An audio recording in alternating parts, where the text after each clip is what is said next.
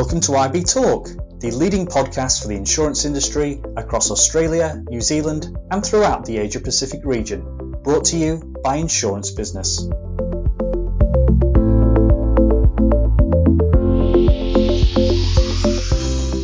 Hello and welcome back to IB Talk. I'm Danny Wood, News Editor of Insurance Business Australia.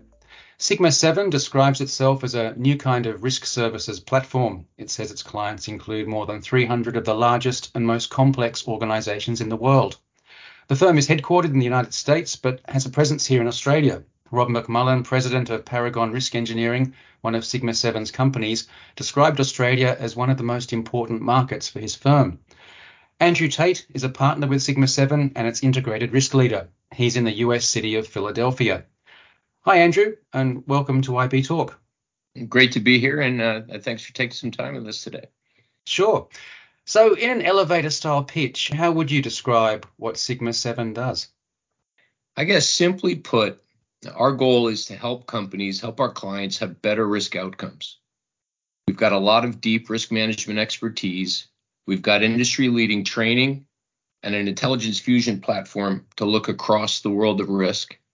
And then we pulled together best-in-class property engineering, as you mentioned, with Paragon, risk consulting, forensics and forensic accounting, physical security, cyber risk and security, diligence and investigations, and pull all those together to help our clients prioritize their risk management spend.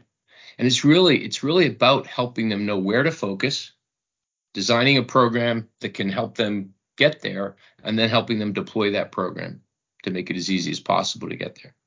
You do have a brokering background. You're with one of the biggest brokerages in the world, the biggest one, a managing director at Marsh. I mean, I guess there's now a lot of crossover between strictly risk managing and brokering. What do you see as the skills specific to risk brokering that you have to use in your job now? I think it's about appreciating that every account has different stressors. And some of those stressors you need to fix with insurance. So you really have to be able to understand them, to understand which insurance markets, which coverage wordings, which program structures are most appropriate. When I was at Marsh and JLT and some of the other places I've worked, I appreciated the importance of using the different tools in different ways. I likened it to having a quiver of arrows and knowing which arrow to pull out for which situation, so that you can actually get to the point and get on with the right answer as quickly as possible. And that's true not just of insurance, which is the sort of risk financing tool, but it's true of the whole portfolio of risk management techniques that you need to help a company be a better managed risk. Let's talk a little about your plans in Australia. One of your executives visited here last year. I know you have a small setup focused on here. Where does Australia fit into Sigma7's picture? Well, absolutely. I mean, we're a global business. Certainly, Australia is important to us. Some of our biggest client bases in the world are mining. Very big in Australia in the mining space. It's important to us. Food. We're a big player in the food supply chain. Australia, that's another big place we play. We've got a team of 12 based out of Sydney. What I love about our company is I can draw on the subject matter expertise anywhere in the world to help design the right solutions for our clients. I think you attended the RIMS conference in Atlanta recently. That's a massive risk management conference. I think 10,000 plus attend. Must be like being in a small city. What's on risk managers' minds at the moment that's different to last year, perhaps? This was our first real comeback since COVID in person. It was amazing to see everyone back together again and actually appreciating each other.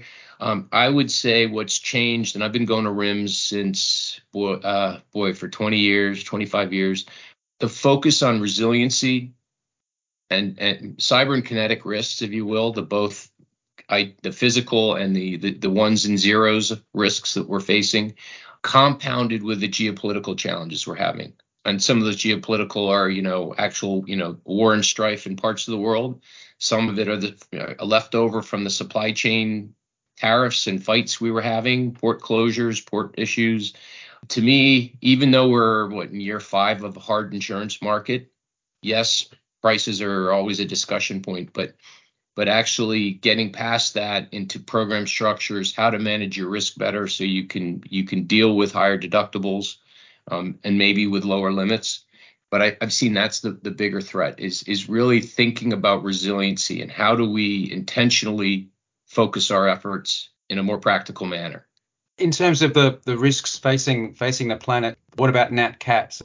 Massive focus, growing in severity, in frequency, and unfortunately, as we're seeing, the length of the hurricane season has expanded. The places we're seeing catastrophic weather, the U.S. is having a slew of tornadoes in the last 6-8 weeks that we don't normally have that time of year. Wildfires, that's a big stress. Obviously, Australia has had its woes there. U.S. has been having them. Europe's been having them in places they wouldn't really have thought of before. And it seems year on year they're getting worse and more frequent. So definitely important, and being able to think about those risks in a different way. To me, your owned sites are a little easier to think about because you generally in your mind know, oh, I have my facility, in a certain place. I know where it is. But stretch that to managing supply chains. I talked to one large company 2 weeks ago with 400,000 suppliers. Now, how do you think about prioritizing what you do? And how do you think about a typhoon blowing up towards the Philippines or an earthquake in Turkey? Or that puts it in perspective. If you have to know the nitty gritty about 400,000 suppliers, that's impossible. I mean, how much of that work, presumably that's the work of the company, but a risk managers and insurance brokers feeling like they should be doing that too, or are you more a facilitator? I think we're a facilitator to it. We should bring the discipline. We should bring the method. To me, anytime I get a project with that many data points, now I want to start prioritizing. I want to start using some data, metadata to all right, what type of suppliers are they? Which are the ones that I really are, I'm completely dependent upon? What are my lead times? Which ones are commodities that I can replace fairly easily? Which are those that without them, I don't have a product? And if you can start categorizing them that way and then using some visualization tools to look at different threat vectors. I've done projects where a client wants to focus on wildfire because, one of the board members has a friend at another company who got impacted by wildfire. So now the question comes down from the board, and you can start looking at historic wildfires. You can look at how Swiss Re and Munich Re with their tools look at future wildfire risk. You can look at where your portfolio of assets sit. And you can start saying, where do I maybe need to change my behavior? Maybe I need to ask my safety guys to do something different, or my facilities engineers to give me some data so that I can understand which are more susceptible and which need a bit more focus to protect. You've been busy adding specialists to your advisory boards.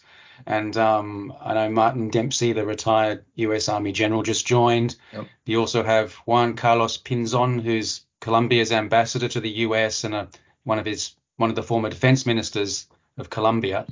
So it's Army generals, Latin American defense ministers. I mean, what are you preparing for here exactly? Well, we've got them. We've got some others, business leaders, and in our company already, the operational staff, I'll call them simply, we've got some great leaders who've really done focused work, have a lot of experience. And we see that strategic advisory board as giving us that sort of higher level, the 30,000 foot experience and view and relationships to think about risk a little bit differently. The other thing that's interesting about our advisory board is they're not just there to advise us, but as a resource for our clients. So when they have particular risk issues, whether it be changes in Latin America, and Juan Carlos can be a reference to somebody, he's available, and it's structured so that we can help our clients with resources that they may not have on their own to think about risks that their boards is concerned about, and to think about them, perhaps in a much broader, high level view, if you will. Can you give us a working example of the sort of risks this sort of advisory board would be dealing with, and I guess the process that your firm goes through when something critical breaks out? Because obviously you're not for the average SME business. We're talking about when the serious stuff is really going down. Yeah, well, and it's fascinating being at RIMS. I was showing something. We were showing our tools. I had an amazing team with me there, and we were presenting the Sigma7 approach to things. And I found a number of companies, a number of the brokers who are interested, large and small, up to the biggest, down to small regionals who have complex clients who are being tasked with risks that maybe they don't have an insurance budget enough to cover, or they realize that, insurance, while really important to finance, if you're out of product for 2 or 3 years because you've had a facility catastrophically damaged and your customers go elsewhere, there may not be anything left in 2 or 3 years to come back to if you've lost your whole customer base. So what we find is a lot of interest in thinking about resiliency differently. And then when we're having some of these discussions, it's pulling in the thought level. We do a lot of work in energy, both renewables and traditional mining and steel, and helping those companies tackle enormous risks that are really important to the world, helping them think about them in a practical way. A company with a complex supply chain, by helping them think about where they are in the world, then visually using one of our platforms to look at all their critical suppliers prioritized, overlaying our view of active security issues, physical events that are happening, what happened yesterday in whatever country you're in nearby that you might need to be aware of. And then building a process where, hey, there might be some supplier sites you want to send an engineer to actually do some risk assessment, to understand if they're in a floodplain or not, to understand if they're a well-protected risk or a bit more susceptible. And once you understand that, you can then work internally in your company to build a different way for supply chain teams to think about and prioritize. Don't just assume inventory should be cut. Some areas inventory should be increased to protect the company. Most companies don't have risk teams of more. The max I've heard is 7 to 10 people. For companies with hundreds of thousands of employees, how do we help them have a much bigger impact across the world and deliver the risk management message to all the people who should actually be practicing it? Can you give a concrete example? You probably can't mention specific names, but just as a theoretical example, I'm a big shipping magnate. I have loads of tankers. I want them to go into the Black Sea, Russia and Ukraine, Crimea. There's obviously big problems there getting tankers in and out. Where would I start when I call you guys? What do you say to me? Well, in that case, I would say, let's look at the things that matter to you to do your job, to fulfill your mission, which is, where are your ports and terminals? Which are the ports and terminals that, may be more exposed to catastrophe risks? Sea level rise means something to a hurricane. 6 inches can mean an awful lot when that's on top of the weather that changes when a hurricane or typhoon comes. What routes are you taking? Even things as simple as, your cyber profile. What are you doing to control IT risks for your shipments, for your, the whole control of your network? And how do you know what's on the vessels when you're loading and unloading? How is that all protected? And then how do you build an intentional method so that you're peeling apart risks, whether it be the low sulfur fuel demand for conversion of your ships, to protecting the ports and terminals and the cranes. Perhaps you also own your own container manufacturing business, so you're thinking maybe you're more integrated in the supply chain. Where are the warehouses structured? What's nearby you? We had a severe incident at a port terminal a couple of years ago with a big explosion that in the Middle East that caused a lot of damage and surprised people. But how do we think about risk differently so that we avoid those surprises? Back to my early career that I mentioned before, when I had this supportive CFO, our one of our missions was no surprises. Like, we knew the CFO didn't like surprises, so everything we did had to be intentional and planned so that we didn't surprise him, in any material way. What about if something, a couple of my ships were detained by the Russians? Would that be when I'd be getting people like Martin Dempsey and the Colombian ambassador? And we might get them involved to think about how do we have discussions, perhaps at some different levels in the government, in the governments, because it's not anyone necessarily, but maybe a combined set of them needs to be involved. How do we think about why those events are happening? Is that a yin to some other yang that's causing that reaction of, you've done something to me, so I'm gonna block your ship, I'm gonna hold your ships for a while until I get what I want. And then again, back to it, it's a big world out there, and each company's going to have a different set of things that it needs to peel apart and prioritize, because what might be irrelevant to one company might be the biggest risk there is to another. And being able to have that customized thought process so that you're not just taking one fit solution off the shelf and trying to force it through every company, which it's going to end up with a lot of waste. I'll just ask you one more question, which might be the politically sensitive one, or it might not, depending on your perspective. But I mean, you're at the RIMS conference and you're talking about Nat Cats. You're advising, I know you do renewable energy too, but you also have a lot of work with mining companies. I mean, to what extent are Nat Cat risks and the whole climate environment now, I guess, forcing you in a way to face mining companies with the future, which might be that they're not mining in 5, 10, 20 years. I mean, does that conversation have to come up? Do you feel impelled to bring it up, or is it something they bring up? They're bringing it up, and I'm hearing, different ways to make metal. For example, if you work with steel companies, there's techniques that they are doing to try to get away from some of the traditional, perhaps dirtier methods using technology. It's meaning that they're having to think about energy differently. If something's cleaner but requires more electricity to create, how do they get that extra power to their facilities? Is that something they want to own, or they just want to support? How do they think about their footprints? How do they think about their equipment replacement plans?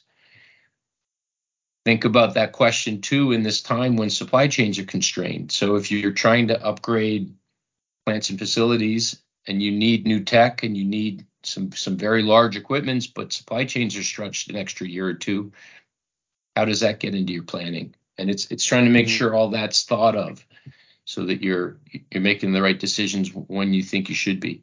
Is that the big panacea they're hoping for, which I guess in some cases is probably a bit of a fantasy and possibly too late? I'd say yes. What's good is they're having them. Even companies that I myself, it wouldn't come to my mind that they'd have a major climate impact stressor on them. I'm finding, some of the big companies are spending an awful lot of time and resources, which is good, in thinking about it, thinking about their operations, thinking about their footprints now and 10 and 15 years from now. And not just from a risk perspective, i.e. if sea levels rise and flooding increases, I have more exposure, what should I do? But what am I doing to contribute to it? How can I bring down my emissions and reduce my impact? So when I'm talking to my shareholders, I'm giving them the message that we're trying to be less a part of the problem while we're thinking about the company's future. And to me, that's a good thing if we just get more folks involved and appreciating that we all do need to do something. There's some really big questions that people above my pay grade have to answer and think through. I think it's great that so many in the risk space are thinking about it, thinking about climate change. So I guess I would have to say I'm optimistic for my kids' sakes and their kids. But we'll go with that one. We'll go with I'm optimistic. Andrew Tait, I'll leave you with that optimistic thought, partner and Sigma7's integrated risk leader. Thanks a lot for spending some time with us. My pleasure, and I really appreciate the opportunity. Thank you for listening to IB Talk. For the latest episodes, be sure to follow us on SoundCloud, Stitcher, and Apple Podcasts.